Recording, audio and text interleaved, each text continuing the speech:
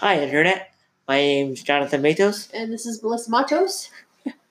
She always says it. Well, because he says it wrong ethnic. every time. He hasn't said it right yet. That's true.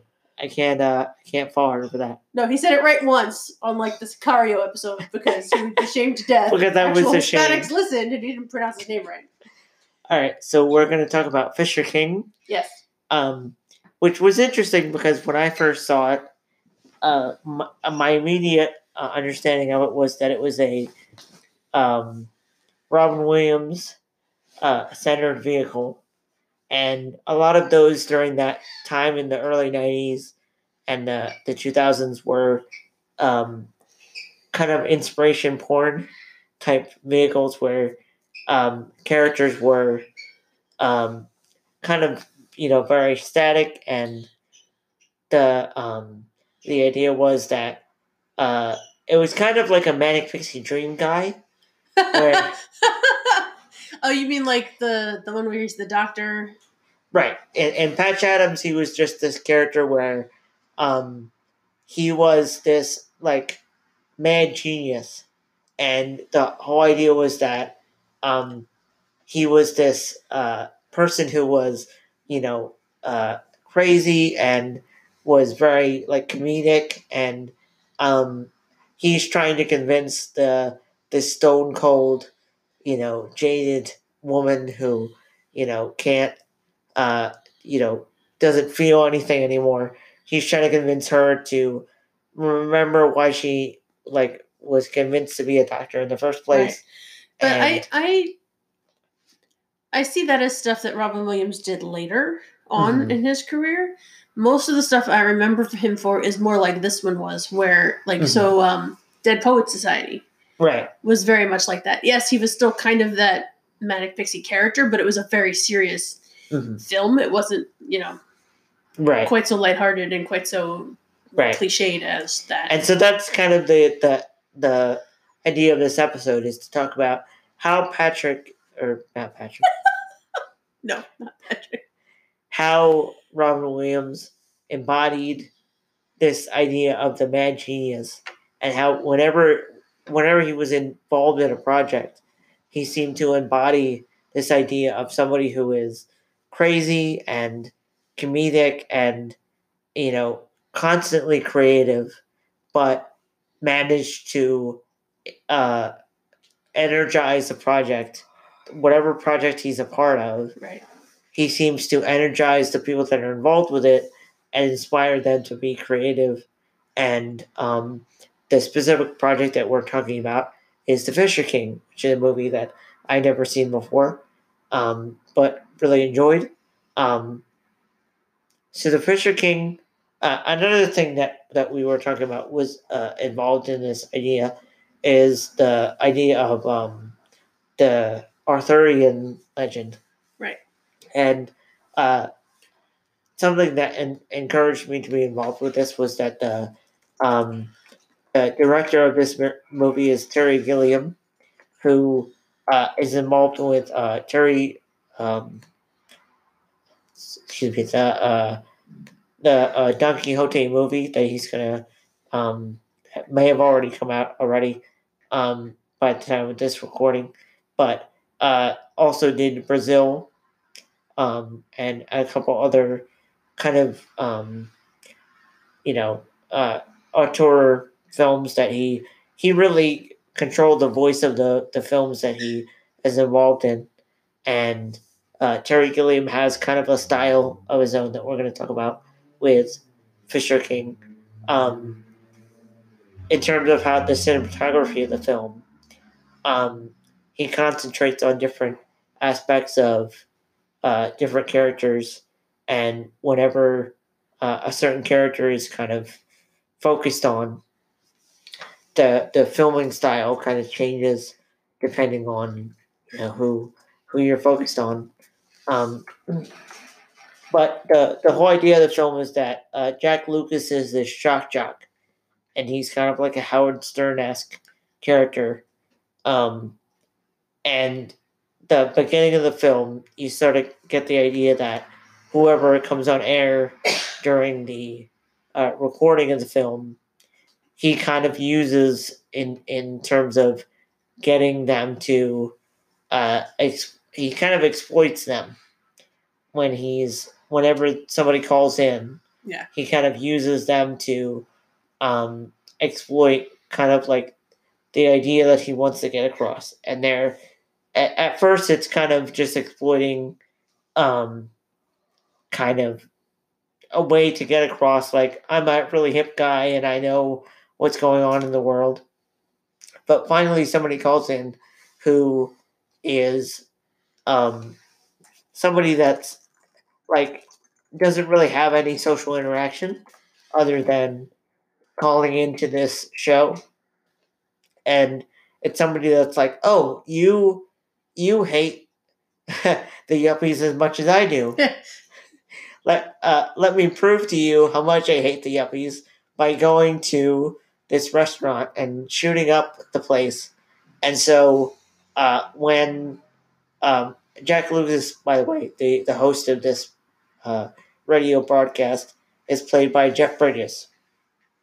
So Jeff Bridges is the main focus of the movie, up to the point where this guy who calls into the radio show decides to shoot up this place that, as far as the movie is concerned, we're not sure, Well, obviously entirely. some sort of ritzy. Yeah, place. we assume it's a place that yuppies like to go to, but there's kind of a scene before we get to the main conflict where Jeff Bridges says, I at first I was concerned with people understanding the face behind the voice, but now I'm just thinking about how people can understand the face. And it's kind of interesting because it's kind of like this Howard Stern type character where it's somebody that was maybe initially concerned with how people could understand the voice, and it's interesting because it gets very philosophical where somebody's talking about like the difference between how a personality is understood as a voice and how somebody's understood as a face.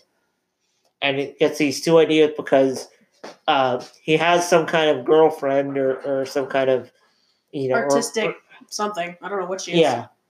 Jeff Bridges, very artsy person, is dating this person. But very dispassionate, very unemotional, very... I don't know what she is. Yeah, because he's kind of making fun of her, but at the same time, she's making fun of him. Yeah. Because she's like, you're this radio personality who's trying to sound artistic, but doesn't really care about the people that they're interacting with. So it's somebody who is a radio personality who's surging in popularity, but is trying to act like they care about them being understood beyond their initial popularity, and doesn't really have any stake in people understanding them outside of their initial popularity. Like what stake does he have in people understanding his real self, his soul, right?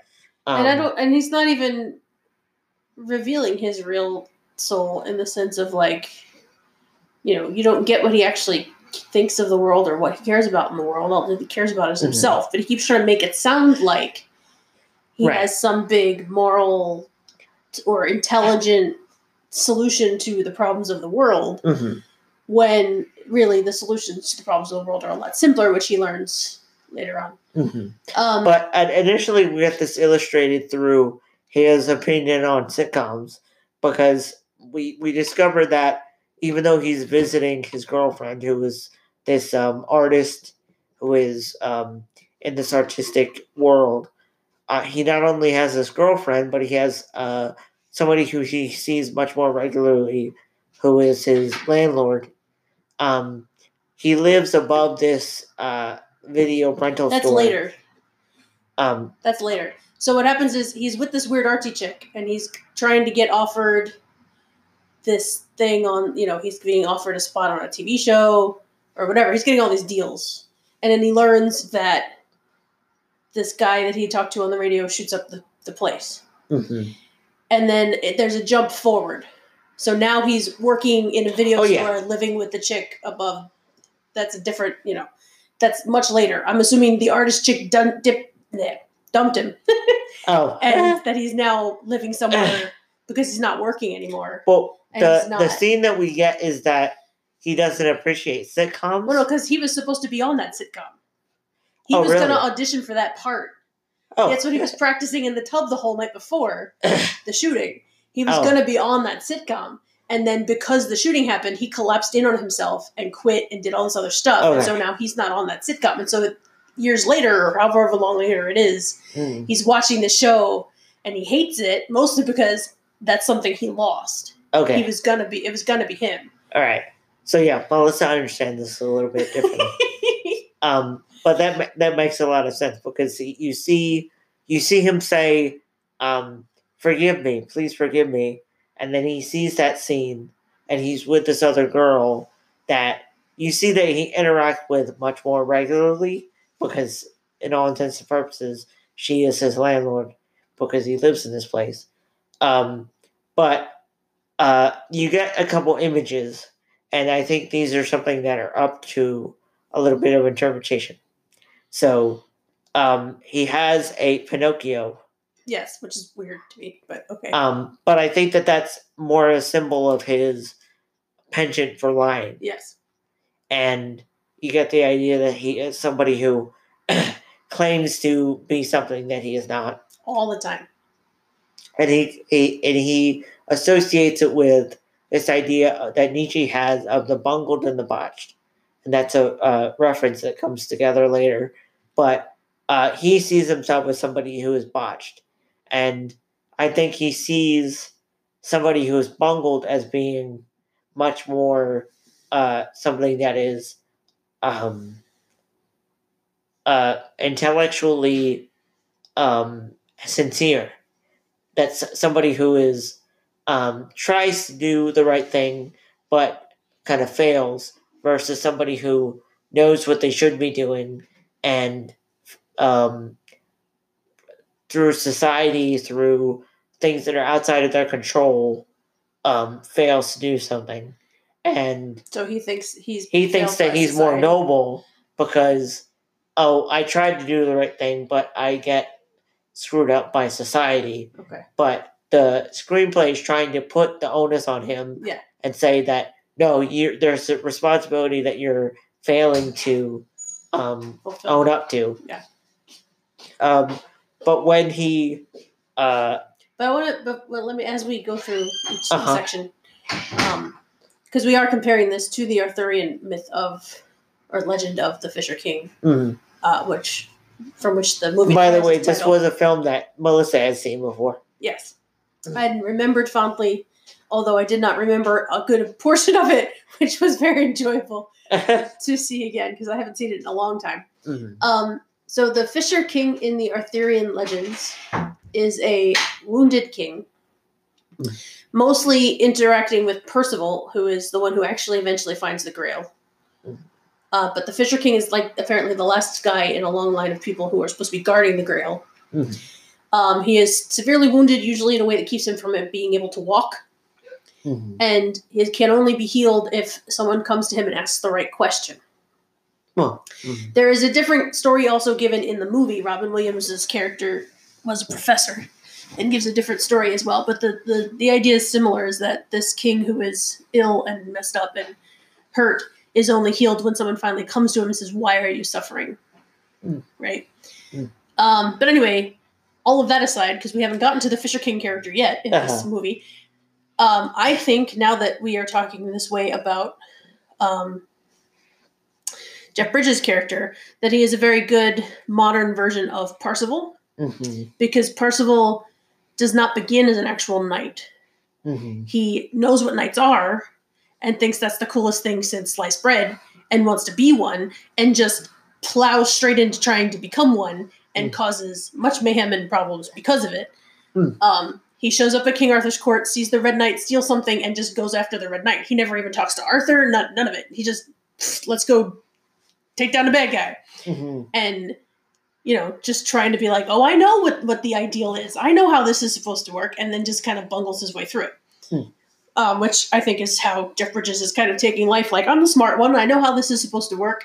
I know how life is. And he totally screws it up.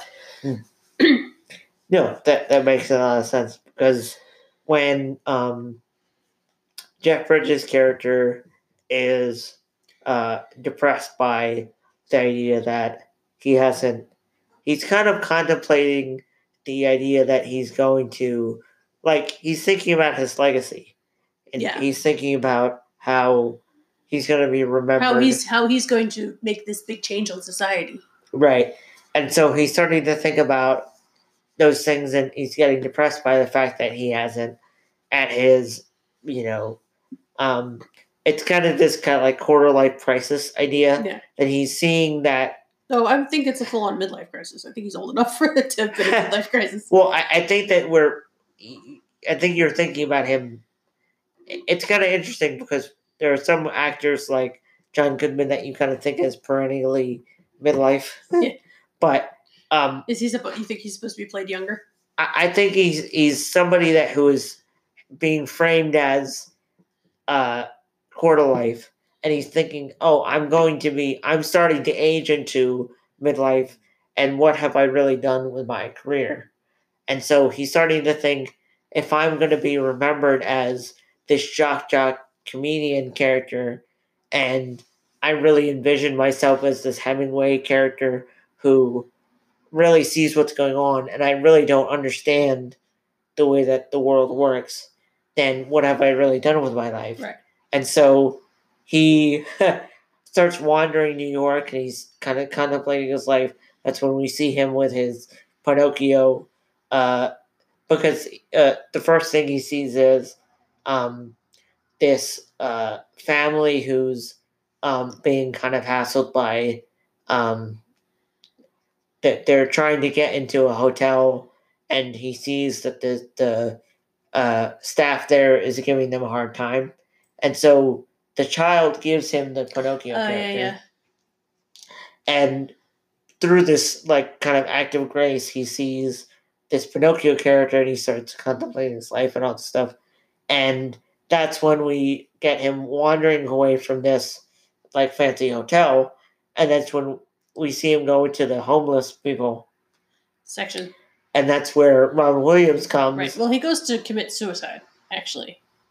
He's at this point going to kill himself. That's his kind of first thing. He's wandering through things, and he's thinking, I haven't really accomplished anything. So, what's the use of everything? He starts to go commit suicide. And there are these very, I think, very inspired characters that are based on suburban kids that are like, what are you doing in our perfect idealistic society? There are these kids that are like, what are you doing here? And they start we hate hassling. You guys, and because they're assuming he's a homeless person as well. Right. So they're like, what are you doing here? We should beat you up. And then all of a sudden Robin Williams comes, and he is this Arthurian legendary character who's coming and saying, speaking like a knight. He's got fake armor on. He's got it's a really awesome hat. Right. I love his hat. He starts conducting. At first, they think that he's alone, right, and that he's choosing alone to try to find for Jeff Bridges' character. And then he's got a whole troop of homeless people with him, and he starts singing "New York in June." Yeah, with them as a chorus. Right.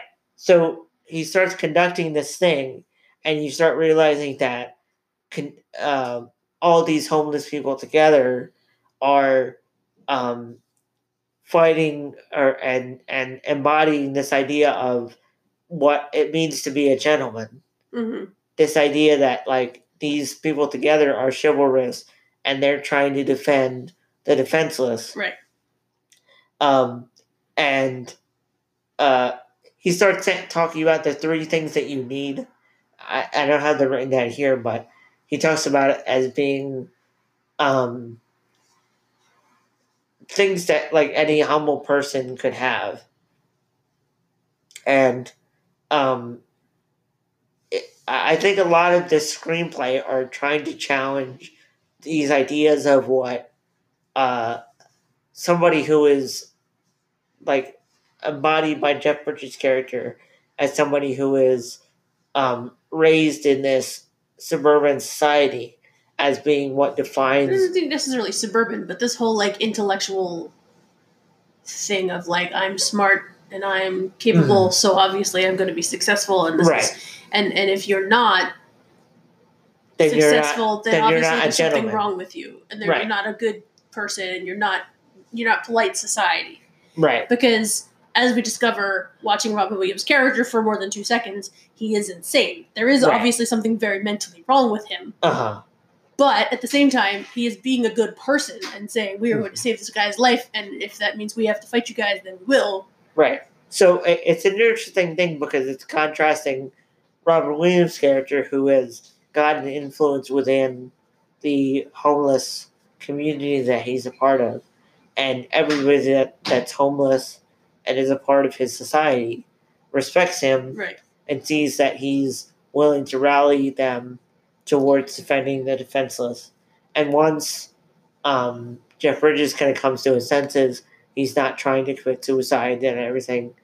He goes to Robin Williams' humble place and where he lives, goes to sleep. When he wakes up, he's thinking,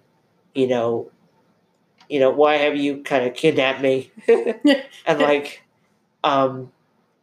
he wakes up where he lives and sees all these like things that Robin Williams has collected, and thinks, Robin Williams was like, "Welcome to my humble abode," and you start getting the idea that Robin Williams' character, and it's kind of it's Perry, right?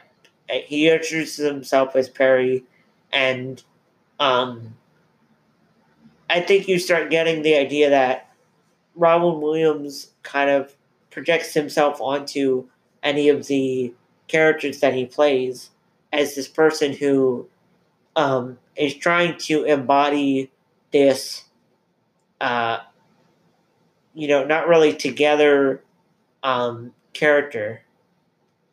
And when he's playing Patch Adams or he's playing the character in this movie, he's showing a character who's not entirely mentally with it, but is trying to protect this innocence. Yeah. There's definitely an innocence.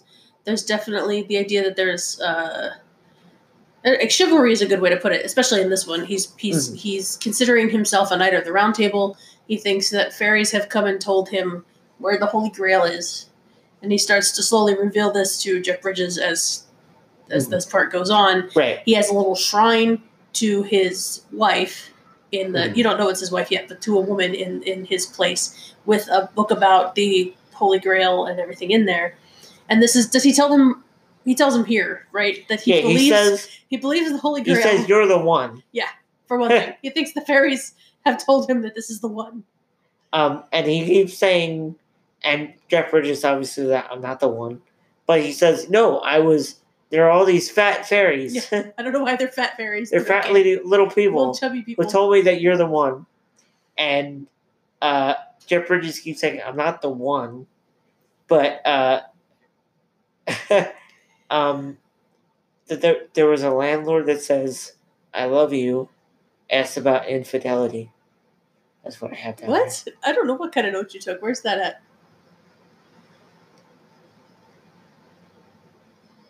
Oh, that's when he gets home. But anyway, so he gets told by Perry that the Holy Grail is in some millionaire's house. Oh, right. And it's really like a trophy on a shelf, but he thinks it's the Holy Grail. So he says he's going to look what's his name up later, and they're going to go steal the Holy Grail from this guy.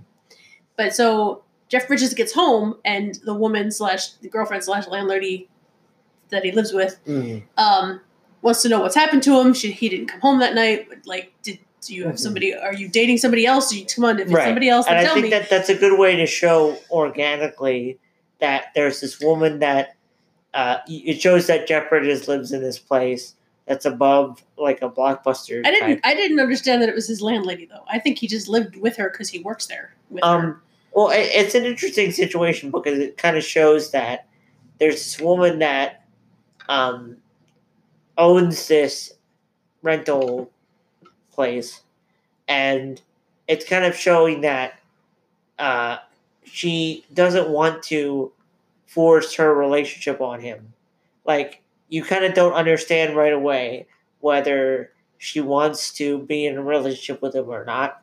Yeah. She's just kind of like this person who has this autonomy of her own and like has this way that she's earning money and doesn't really need him in the way that but she loves, you can tell that she cares about him. Right. And you can tell that she, because of her concern of him and saying like, you were gone last night and I don't know where you were, you can get that she's concerned about him even though she doesn't rely on him for income. No. Like, it's this idea of like this woman who, is separated from him financially, but still cares about him. And that's what I had down here because she doesn't really come across as a landlord because it's not like the character He's not like paying in Spider-Man rent. 3 where like there's this character who's like, I depend on you for income. Where were you? Yeah. Well, no, and I don't think he's paying her rent. Like, I think she is out of her good graces letting him stay there. Okay. Because she knows that's his only job and he can't probably get rent anywhere. But they're dating or were dating, so she's like, okay. Because she comes across as like, rather than ask him about infidelity and bringing it up as like this kind of like concern in their relationship, what she does is she does this illustration about God and the devil, and how she introduces it is God is like a man. Oh yeah. And no, because she said they go into a whole big thing about people claim that people are created in the image of God, and I don't remember why she starts with this. Mm-hmm. But anyway, she goes into this, how people claim that humans were created in the image of God. And she's like, I don't believe that. I think that they were created in the image of the devil. And but women were created in the image of God. And they get together or that's why they fall in love with men, because they're a whole lot more interesting than God. Yeah. So that kind of introduces this idea of in this story, it's really women that are embodying the image of grace. Which is a very also Arthurian / chivalrous kind of idea. Right. Women are your motivation. Women are this thing that you hold up as what gives you your grace, what gives you your strength to go on when you're dealing with whatever battle you're fighting. Like, they are this idealized, beautiful thing that is compelling you to do what you're doing. Right. Because as we didn't mention before, Perry, the reason why he's so crazy. Oh yeah. It's because not just because. Oh, he learns this on the way out of the place, because the guy that owns the building that Perry lives in stops him on the way out and tells him that he went crazy ever since his wife was shot in that crazy shooting that happened at that Ritz restaurant.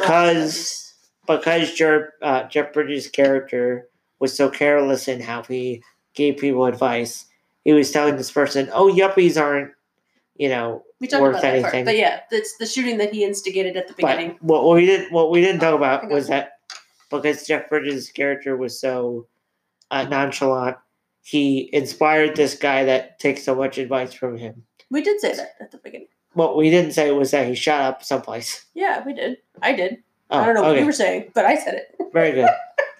All right, so after the break, we'll talk about how Perry inspires Jeff Bridges' character to start dealing with this problem. Yes. And we'll see you. Bye-bye. So where we last left off, the landlord was trying to get Jeff Bridges to be concerned about, why are you dealing with this person, Perry, who he's trying to get you to be guilty about this thing. It doesn't seem like it's really Jeff Bridges' problem, and it really shows that she has concern for him. Yeah. Outside of, well, because she knows he's only doing it because he feels guilty still, and like everything Right. he's been doing at this point is guilt. right, and I think that's really a strong point of this screenplay is that it's showing that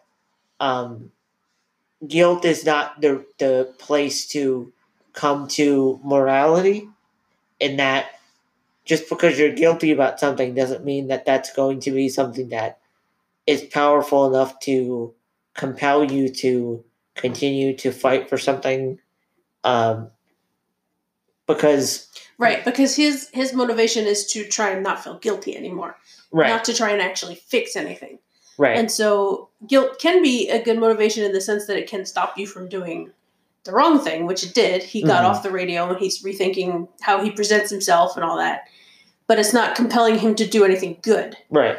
So what happens is that once he finds out that Perry's wife was killed because of his wrongdoing, he decides, oh, so I'm going to give him some money, and that'll help me Right. to stop feeling bad. But then he sees that Perry uses his money in a charitable way, and he's like, no, like, I gave you the money. What happens is he gives him some money, and then Perry gives his money to another homeless person. Yeah. And he's like, no, like, that's not why I gave you the money. I gave the money for you. But Perry starts giving his money to somebody else, and Jack starts suddenly feeling something for somebody else in a way that isn't selfish. And Perry is actually within, and I think that's something to talk about within Robin Williams' career, is that he isn't just comedic in a way that somebody like Abbott Costello is, in just a way to get laughs. Mm-hmm. The way that he is comedic, it actually shows something about humankind. Yes. And within this character, you see that he's not just like, he starts embodying this idea of like, oh, like, because what happens is Jack gives him money, and then Perry's like, oh, you actually feel something. Yeah, it's like, oh, you like me. That's so nice, Jack. And so what happens is that because Jeff Bridges' character, Jack, starts feeling something, he starts like saying like, oh, I see that you're starting to feel something. I'm not going to let that go. Right. Until you start acting like you should be acting. Right. And so what happens is... This is when Perry introduces the love of his life. Oh, right. Who he has never met. But he follows around all the time. Well, we get two things before that. So, oh, sorry. You see that Jack starts caring about him, and that's when he starts noticing things about Perry's life. The first thing is that he notices that he sees the Red Knight. Yes. The Red Knight is something that Perry sees only in his imagination. It's something that is a figure that represents something from his past. Yes. And we don't know entirely what that stands for, but he starts seeing this Red Knight. And particularly when anything about his past is brought up. So when Jack talks to him about because he finds out he was this professor of literature at a university. Whenever he brings any of his past up, he kind of goes into a fit and sees this Red Knight thing, which is really creepy, actually, in the movie, and very well done. That comes after him. Yeah, Terry Gilliam decides to depict this Red Knight as somebody not just who is clothed in red, but is like festooned in red. Yeah, like it's somebody who overdone, has like a lot of red feathers and stuff, and breathes fire. Yeah, it's a very creepy, nightmarish picture that's portrayed in him, and then Perry starts hearing somebody who's calling for help. Oh yeah, and it's just such a character. I don't know who this actor is who portrays these characters. I've seen him before in things, but it's somebody who I think is representing again this kind of idea of like you start getting this idea of like the homeless, but this is somebody who is portrayed as somebody who's very effeminate, who you assume is somebody who's like transgender and is kind of He's like definitely transvestite anyway. right. It's somebody who's dressed in female clothes who's a woman. Who's a man? Who's a man. But is calling out for help, and you imagine who has been abused in some way, and is calling out for help. And who Perry is particularly trying to get Jack to pay attention to, and they, uh, both call for Jack's attention to, uh, say like this is somebody who's not paid attention to in society, and let's go save this person. And it's calling Jack out of this kind of comfort zone that he has himself in. He's somebody who is this radio shock jock who has this very comfortable life, and is being called out of this thing to actually pay attention to what it's like to be a homeless person. Right. And as anybody, or even the idea that like he's going through a psychological issue himself because he's trying to deal with the guilt of having caused the death of like I forget how many people it was, 12 people got shot in that thing or something. Mm-hmm. But now he's being faced with people who have much worse traumas than him. For example, the guy whose wife got shot in the same tragedy. Right. It's like, yes, it was rough for you, but this guy lost his wife. Mm-hmm. Or this other guy, I forget the story the transvestite character tells, but he also lost something very important to it. Like, it was serious personal trauma. Mm-hmm. And, he's being faced with this whole idea of like, you think you have it bad. Mm-hmm. But there are worse things to have gone through than you. So it's interesting because they take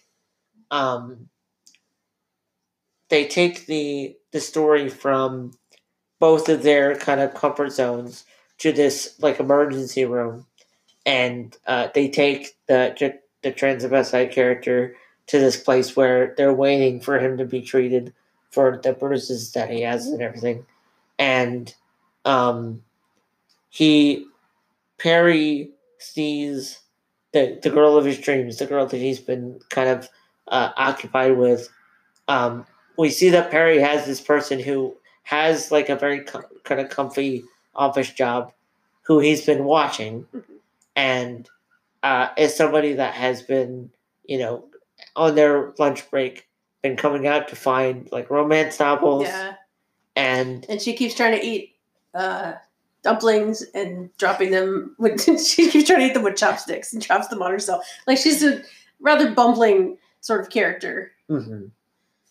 Right, and we see that like the way that the screenwriter frames her is this person that doesn't understand the fact that she has this beauty that only somebody like Perry is able to recognize, and so he understands her beauty, and after he sees her in the disc, and it's kind of this interesting thing where she goes into this train station. Oh yeah. And he sees the way that Perry sees it is as if it's in disco. So the way she's moving in between everybody, like she's a very mousy kind of person, so she doesn't push her way through a crowd. She kind of does this dance to get through such a crowded place. And in his mind, it becomes this full-on dancing where everybody's like ballroom dancing through the place. And she's just kind of gracefully making her way through it. It was a really neat way of showing what he thinks of her. It shows his perception of her as this like graceful creature. And Perry obviously is fixated on her. And Jack wants to. So what the next scene is this.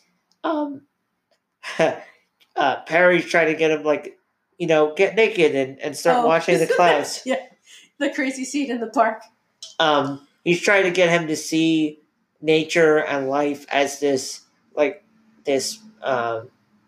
field of abandon where you can start seeing the grace of life as this like whole experience where they experience nature and then life and love and everything. So that's when he tells him the version of the Fisher King story. from this. Well, you start. Oh yeah, so you start saying like the fool is the one that recognizes the Grail for how valuable it is. Well, he doesn't even know it's the Grail.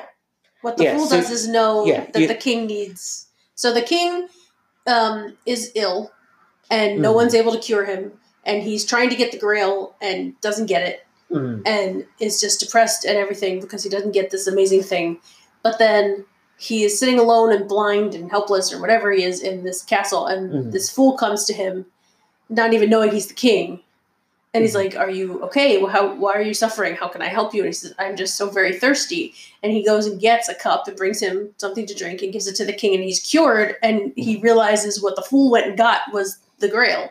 Right. And the fool had no idea what any of that was. Uh-huh. But the king was just because he knew. It's like, I didn't know it was the Grail. I just knew you needed help.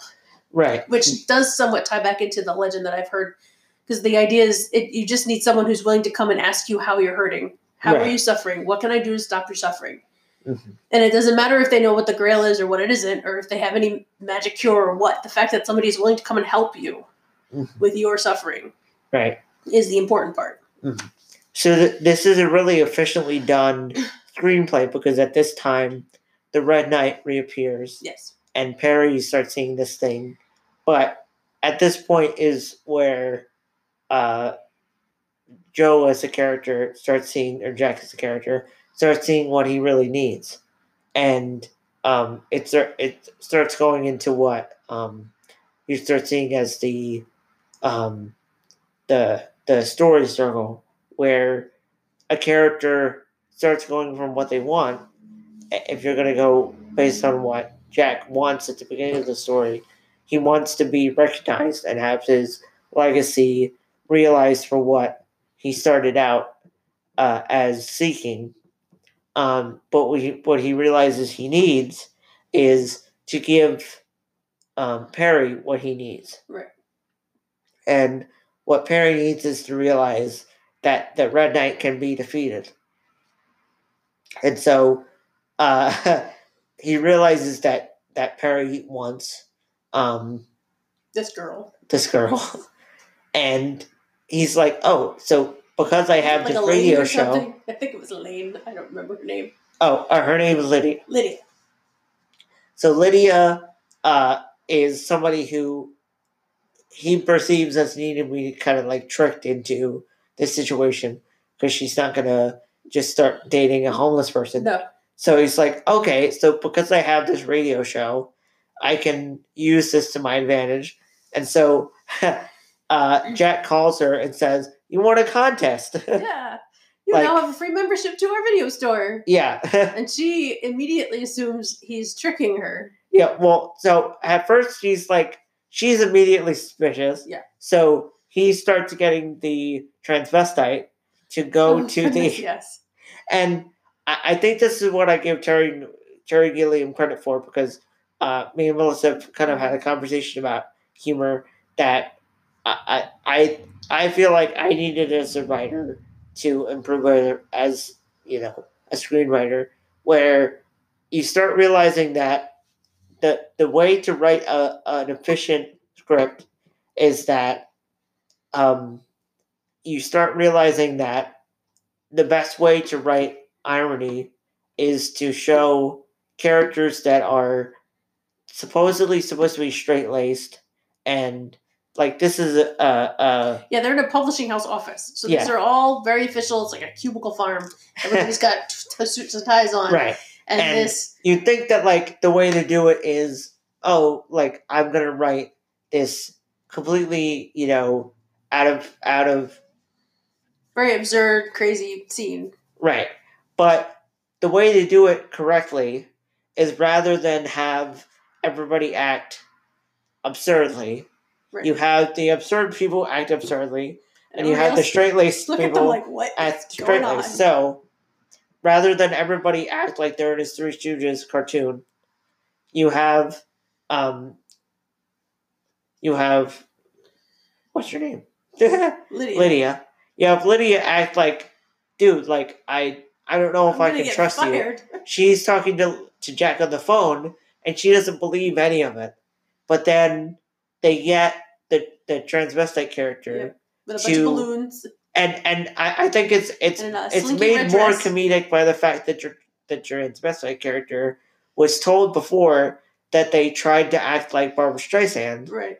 And they were mocked for it, and all this stuff. So they, he gets to go in and do this whole Barbra Streisand routine, and everybody in the office is like completely flabbergasted, and like it's not just like the people on their floor. No, like people from the second floor and up are like, it's like, guys, you gotta come see this. Everybody in the office starts watching this character do this whole Barbra Streisand routine. Broadway level song and dance number. And it's all focused on, and like basically Jack convinces Lydia through all of this song and dance that she really won a contest. Even though it's something that Jack completely made up so that Perry can have this date that he really wants.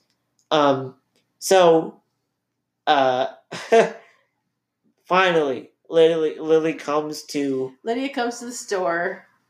And they pretend that Perry works at the store. Right. And he bumbles through trying to talk to her. Mm-hmm. But granted, she's bumbling too. Like, she walks through the store knocking everything off the shelves accidentally. And all this stuff. Because there's this, and I think this is really, you get through all of these scenes that each of these characters are really different characters. I think there are a lot of screenwriters that struggle through trying to make characters represent people that aren't themselves. and I struggle with it too, where like you want the characters to come across as having your voice and portraying the it's the way that like kind of like Joss Whedon writes, where you go through the Avengers script that he wrote and the different Buffy characters that he wrote, and a lot of the characters come across as having the same diction and having the same comedic timing and different stuff. But through the script, like Lydia is kind of like this very realistic character who's like, who are all of you weirdos? Yes. That why are you acting so weird? And she at first she comes across as like, I like Ethel Merman stuff. Right. And the landlord character who owns the Blockbuster Video or whatever, it's like we don't have any of that stuff. But anyway, so she thinks the whole thing is still a jip. Like, she assumes everything in life is a trick. Right. Because of how that kinds of things she's been that character moment is like a lot of her different character moments are, I've been cheated by different people. I've been through this before. I know how you are. I don't believe any of it. Right. So what happens is that through this interaction between Jack and the landlord and Perry, she's like, all of you are trying to kind of jip me. But then she finds out, the landlord does nails. Yeah, because she's got this really cool fake nail. She sees that Jack's love interest has these really cool nails. She's like, I'll get nails done by you. When can I come in? Yeah. And Jack is like, maybe you can come in tonight. And the landlord's like, come on. Like, can you spend all my night with this lady. But it ends up really cute. It's a really neat moment between the two of them because she finally gets her to loosen up and they talk about men and they just have a girl time. Right. Which I don't think either of them have had in a long time, is what it seems like. So they have a good old time. Right. And then Jack is busy stapling Perry into a suit. Like he's hemming it with staples. Yeah, so we actually kind of get some it's interesting... actually good time on both sides. Yeah, so we get this idea that like these women are like having this nice heart-to-heart, and then at the same time, the moment that we get between her and the landlord and Perry is where Perry thinks that he's being a gentleman by saying that, you're a good woman that shouldn't go to waste. He starts taking off his pants as if that's gonna... Because he was trying to get Jack to pay attention to her. Right. And so it's an interesting dynamic. It's Robin Williams, and he can manipulate people. Yeah. I have a feeling he kind of was like that as a human being, that he could get He was a fool. He was the classic sense of a fool. Yeah, that's what fools do. I think fools, this is a very by good... their humor, point out your problems. Mm-hmm. I think a lot of critics have started to use the term Falstaffian as if it's a term that, like, any person that's fat and and, like, generally foolish can get away with. Nope.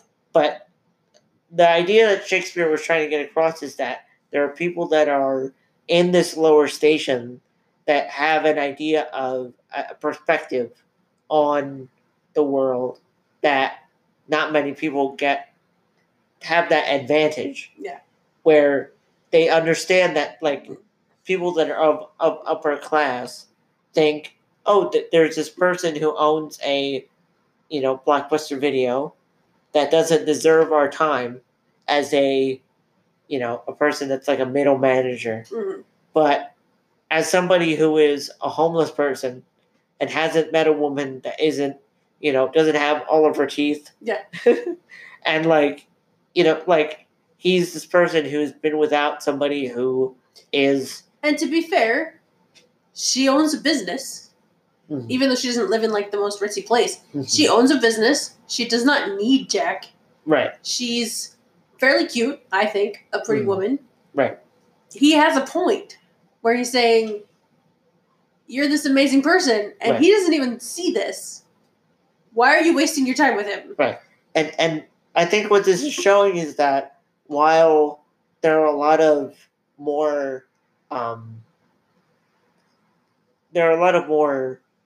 sophisticated ways of showing affection, they're trying to show through this screenplay, in terms of Terry Gilliam's directing and everything, that there's a way that a guy sees this woman has a job, and even though you're this guy that has all of this, what the world,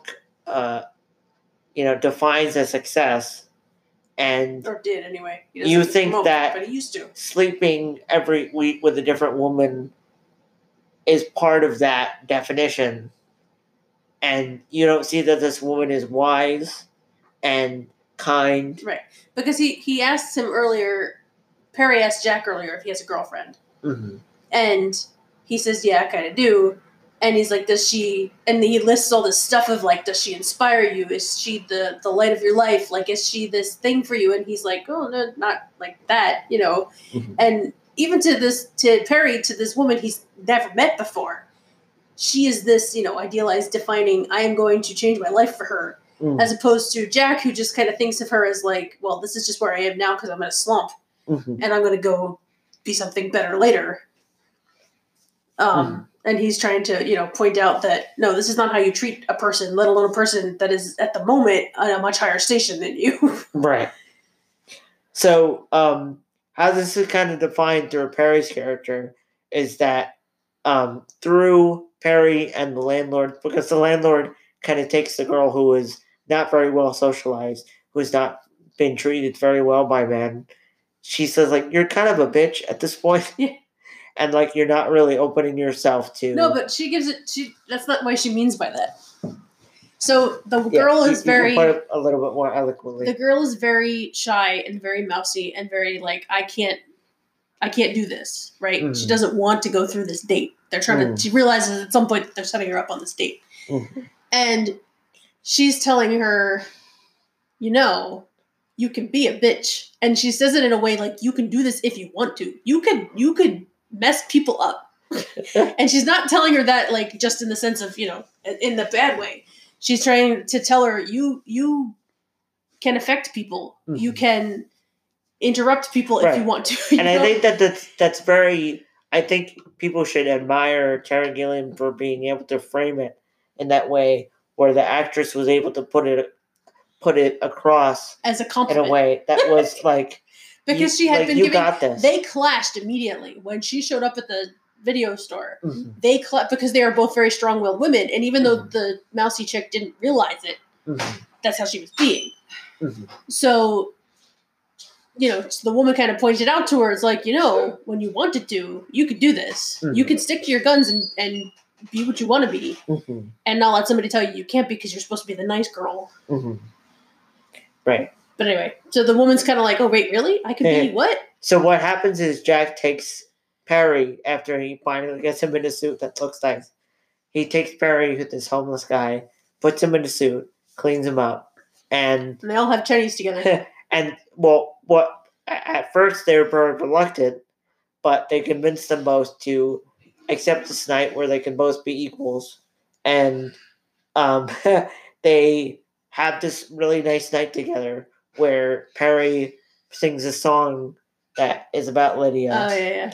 And it actually gets Jack and this landlord character to remember what they like about each other, and it's a very nice, sweet moment. It's very well lit in this very well decorated Chinese restaurant where it's just very romantic night for the both of them. And once they're done, Jack and the landlord are both laughing hysterically. Yeah, because I'm pretty sure they let Robin Williams ad lib half of what happens at that table because they start playing hockey with the broccoli and they're spinning the Lazy Susan around like crazy. They're doing all kinds of kooky stuff at the table. But it actually forces Jack and landlord character to remember what was romantic, what started their relationship in the first place, and it actually forces them all four of them to remember what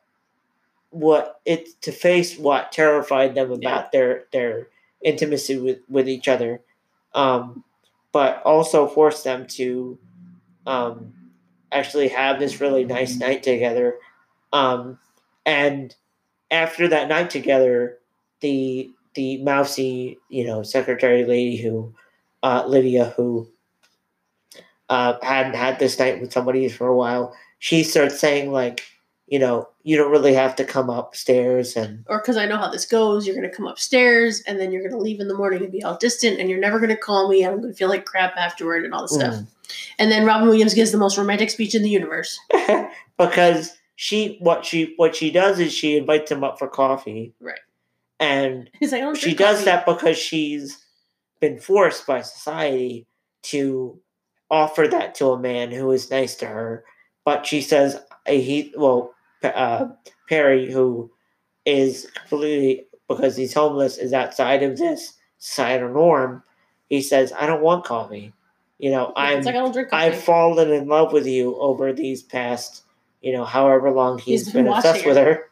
And he starts revealing that I've seen that, when you're feeling, bad, you go past the book rack. But when you feel nice, you order the romance novel and you get lost in it and you go and you get dumplings. Yeah, at the local Chinese place. And he starts saying all these things that show it's symbolic of a man who appreciates a woman for the things that are beyond just the things that he gets out of her. Right. He's not into just using this woman for what he can get out of her. Right. He tells her, I don't want just one night. I want, 1,000 nights. I want to be around you forever. But then that leads to a very sad part.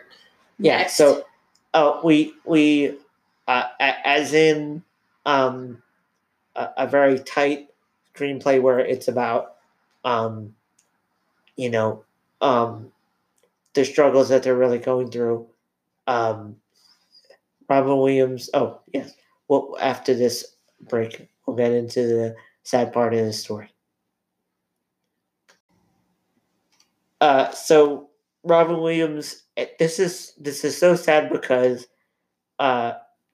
it kind of the meta narrative to the story is that Robin Williams really embodied this idea within the 90s and 2000s as an actor who was able to bring us out of our lives and be able to think about the transcendent part of what comedy could represent to us. Everything from Aladdin to Patch Adams and the different characters that he spoke to. But you tend to forget that he can also make you cry like nobody's business. So after he has this moment with Lydia's character, he sees the Red Knight again, and what the Red Knight symbolizes, what we've in this story not really been privy to, is that while we've had references to it before, we really see the full scene where Perry's character, his wife, has been shot through. Well, they were, because he was also there. They were having dinner together when she was shot. Yeah, and Jack, the person that Jack advised that yuppies were evil and he should get rid of them all. Yeah, he really listened to him, and that person went to a restaurant and started shooting up the place, and Perry's wife was shot during this altercation. And so what really tore my heart to pieces in this part was that it seems to me that Robin Williams really believes this. Like, in his heart of hearts, he was convinced that taking his own life was the right choice to make. Yeah. And it's really sad when an artist that you respect of this caliber, who really respected and got people, whenever he was involved in a project, really got them to believe in the light, and got them to believe that art can really change people's lives. Yeah. He, in the end, chose to believe that taking his own life was the right answer, and so. And I don't even know necessarily in this movie that was supposed to represent him taking his own life, but it is definitely because the first time, like right after his wife dies in the story, they say that he went catatonic. So he didn't necessarily kill himself, but he definitely gave up on within the story. It certainly reveals, certainly like that. Perry was somebody that was legitimately had mental problems, and that's what kind of elevates the story within the narrative of Fisher King, in that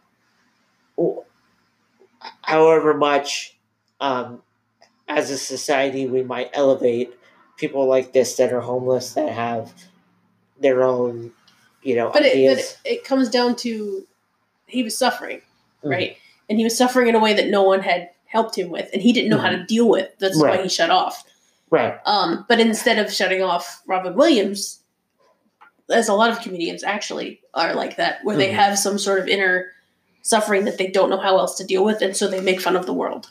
And at least the beautiful thing about Robin Williams is, yes, he made fun of the world, but he did it in a way to try and make the world better. Like, it wasn't just let me mock all the horrible things that are out there. It's let me show you, by showing you your foibles, by showing you, the silliness of what you're doing, how you can become better. Right. And it is really sad that he personally couldn't deal with whatever it was that was. Right. And I think that that's the thing that we kind of want to bring to light through this episode, is that though through different stories, there are characters that, through this mad genius archetype, are usually portrayed as villains. This is a example of somebody who, through their career, was vulnerable enough to show the side of humanity that wasn't able to deal with their the injustices and the weaknesses of society, and was able to embody that in a way that I think helped strengthen society. Yeah. And was somebody who constantly showed humility through his characters. And like you were saying, there are a lot of comedians who choose to show like the faults of society, but are very threatening and proud. Like they're just like scoffing at it. Right. There's a difference between, okay, let's all laugh at how silly we are, right? Mm. And that's what he did. He made us all together laugh at our own faults, Mhm. as opposed to I'm going to stand up here and mock you Mhm. or society for their faults. Right. It's not a we can all laugh at this together thing. Mhm. But I think the line that got to me most too is like, can't I just have this one thing? Mhm. Because at this point he knows he's got so much guilt about missing her and about can't I have something good in my he Mhm. felt bad for being happy after that because Right. his wife is dead and he doesn't feel like he has the right to be happy. Mhm. He's like, but can't I just have this one? Right. Just give me this one and thing. I think that's something that we may get further in other episodes. It's a very deep thing that's very hard to discuss within one episode, but there are a lot of people that choose to believe that they're not worthy of love, Mm-hmm. and within this character, we see somebody that doesn't feel like they're worthy of being able to move on Right. as a character, and he's like, "Can I just have this?" And he sees after this moment with Lydia where he's able to confess his love for her and having it be something that she ultimately accepts.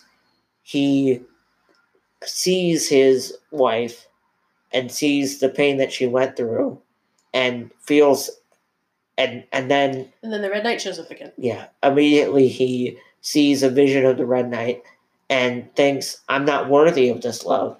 I'm not worthy to move on. And so the Red Knight attacks him again, and then the people that we referred to earlier, the teenagers that were trying to beat up Jeff Bridges. Mm-hmm, they show up again. And they kind of merged them visibly in the movie. They merged them with the image of the Red Knight, which I thought was a really neat effect. Oh. Dropped our notes. But they kind of represent his own inability to move on, because he says to himself, like, something like, "Oh, I see it." He says something he actually like, thanks them at the end. Yeah, he says thank you because he's ultimately accepted this idea that he doesn't deserve this love because he let his wife die. So he goes. Oh yeah, go ahead. Yeah, so he says, eventually, because Lou has, brought this relationship between Perry and Lydia, he kind of thinks like, oh, I'm good. Like, I did this nice thing. And he's trying to move on. So from everybody. So his way of moving on is what he's kind of always defined it as, is in his career. So he calls Lou, which is his agent, and Lou says, as long as you keep up to what you're contracted to, you can move on. And so he meets with his landlord. Jack meets with his landlord, and says, Lou says I can move on, so I think we should kind of take this slow. And I think Lou's landlord kind of Jack's landlord.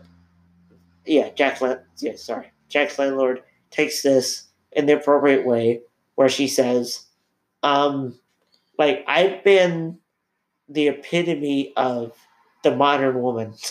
I've allowed you to be in a relationship with me and not demanded anything from you, and yet anything. That guy was not giving her nothing. Yeah, you have not, and in return, you have not demanded anything of me, and yet,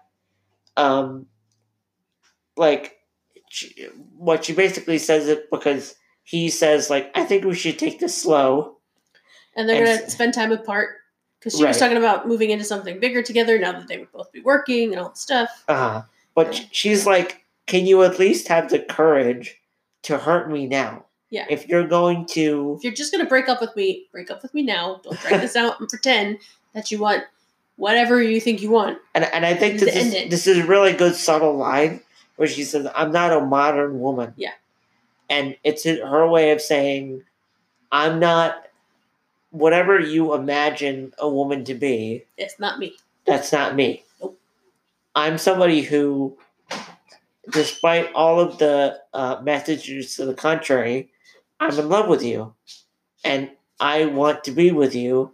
And so why would you assume that, even though, you had all this fun, you would assume that I'm, you know, this person who sees themselves as trash, somebody that's disposable. Yeah, I was just here for you to take advantage of my house, and then you can just ditch me, and just like, I'm not having that. Get out. Mm-hmm. And this is very well, I think, and this is something that I've kind of, this is probably going to come up in future episodes where, the main conflict is very well roped into the main character's emotional conflict because uh, the random teenagers were dumb and beat up Perry, he winds up catatonic, and Jack, in the middle of this, frustrated debate with his this girl that he's been messing around with, is called to visit Perry. Yeah, because Perry had his wallet. He gave him his wallet so he could pay for dinner. Mm-hmm.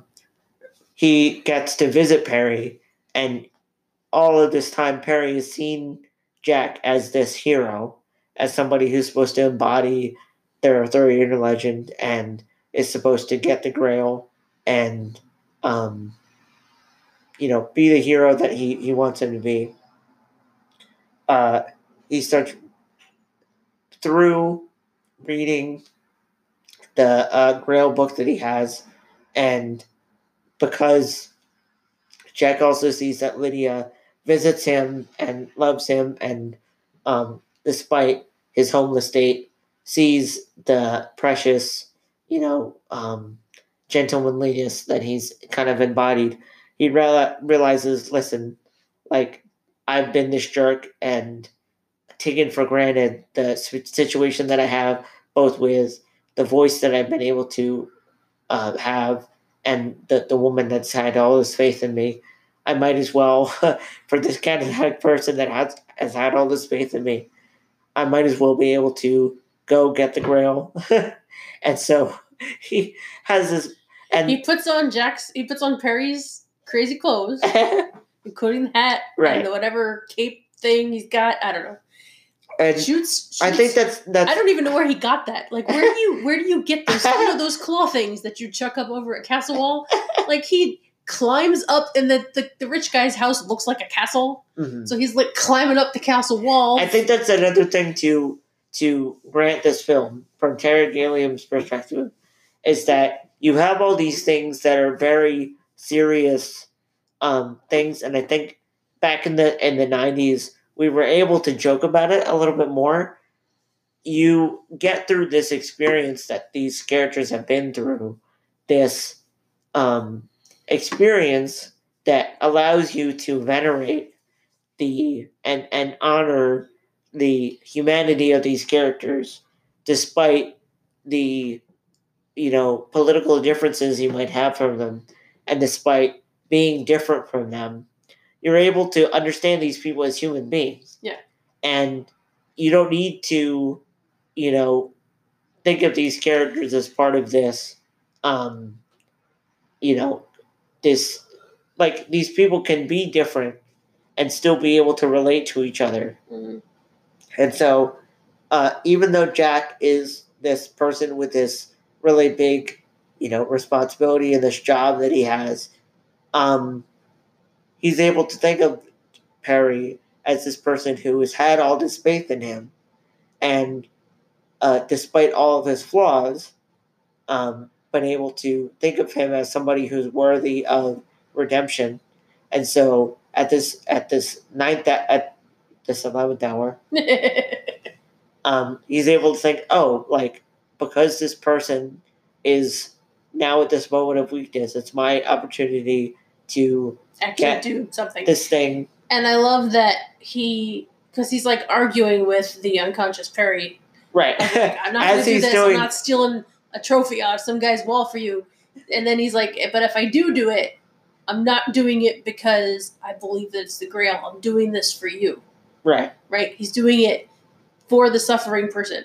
Right. It has nothing to do with him thinking it's a magical cup or believing that there are fat little fairy, whatever nonsense Perry was into it for. It's like, I'm doing this because you deserve to be well and whole, and I'm going to go do that for you. And you even get a meta moment where the person who owns the Grail is like trying to commit suicide. Trying to kill himself, and he manages to have broken into the guy's house just as he tried to kill himself and sets the alarm off in the house on purpose so that the emergency people can come and rescue him. Mm-hmm. So it's like saving people all around. Right. And so what happens is he gets the Grail, he gives it to Perry.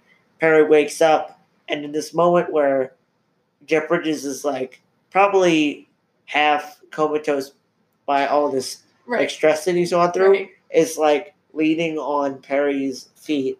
And Perry wakes up and says, in his like kind of half comatose state, is saying, "Can I miss her now?" Yeah.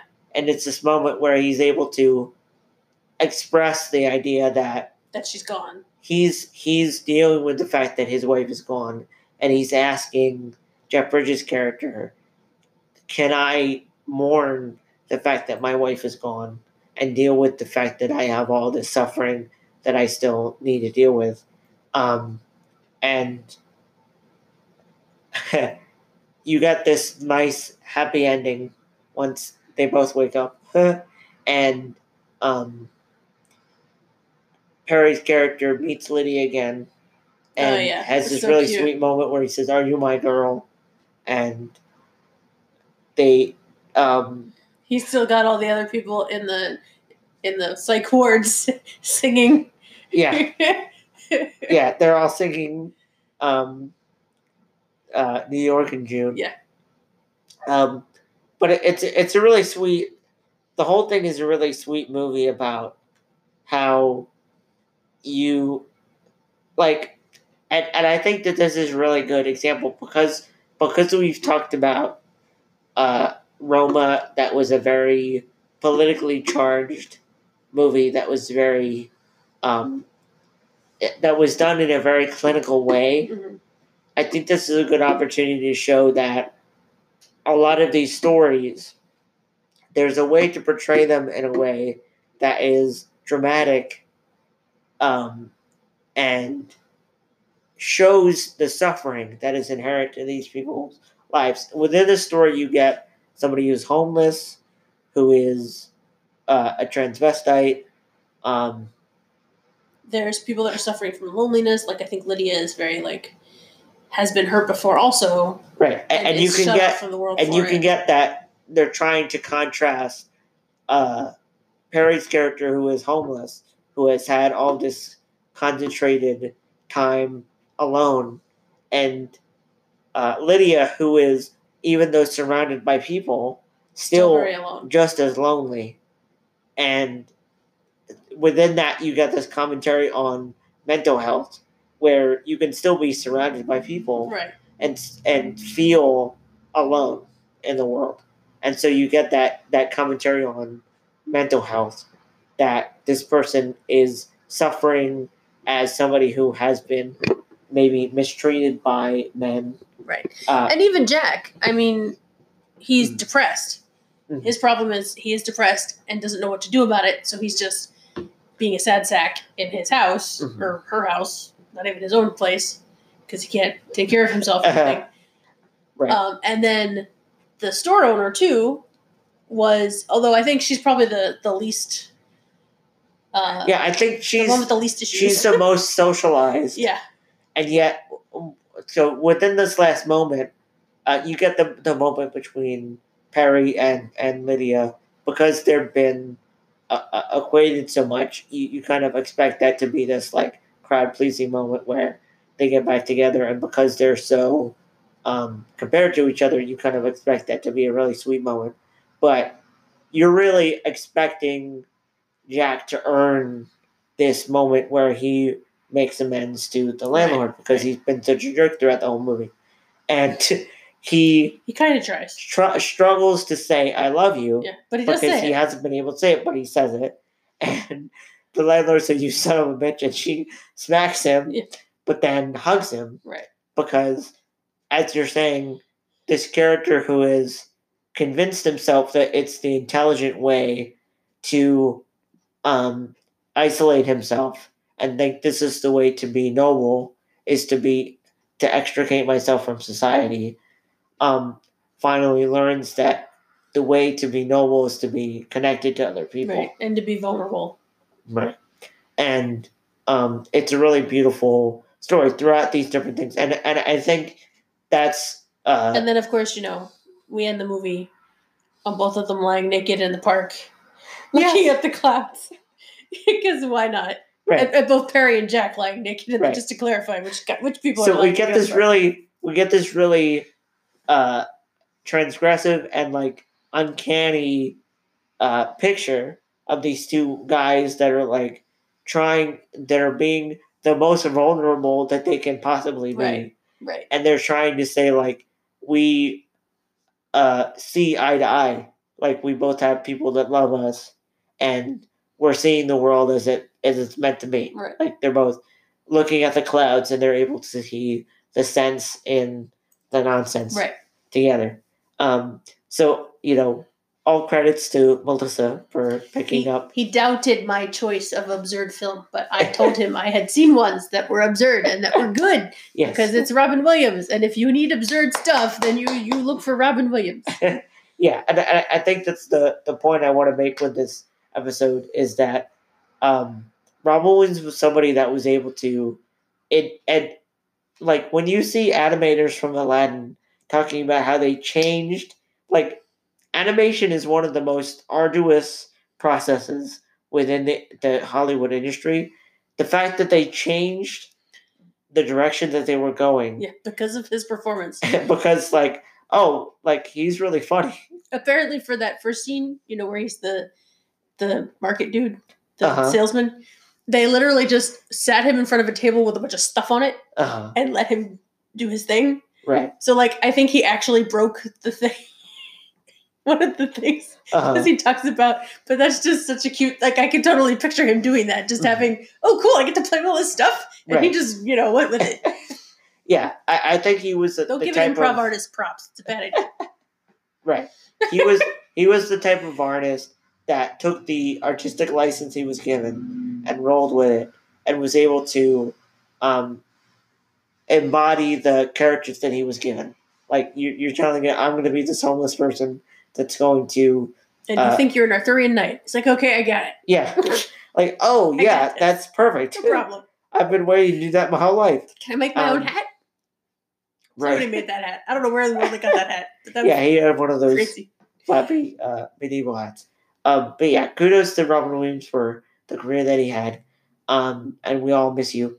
But for the work that we have from him, he was able to energize the actors and the directors and the writers that he was with, and influence the whole production to the point where everybody that I've seen do an interview about a production that included him always talks about how, we had a plan, and then Robin Williams showed up. We're like, and they were just like, oh, I guess we're going to do whatever he says we're going to do. But not in the sense of like, oh, he's a tyrant. It's just, in the sense of you get infected by this idea that he has, and you're like, no, that's how it should be. Right.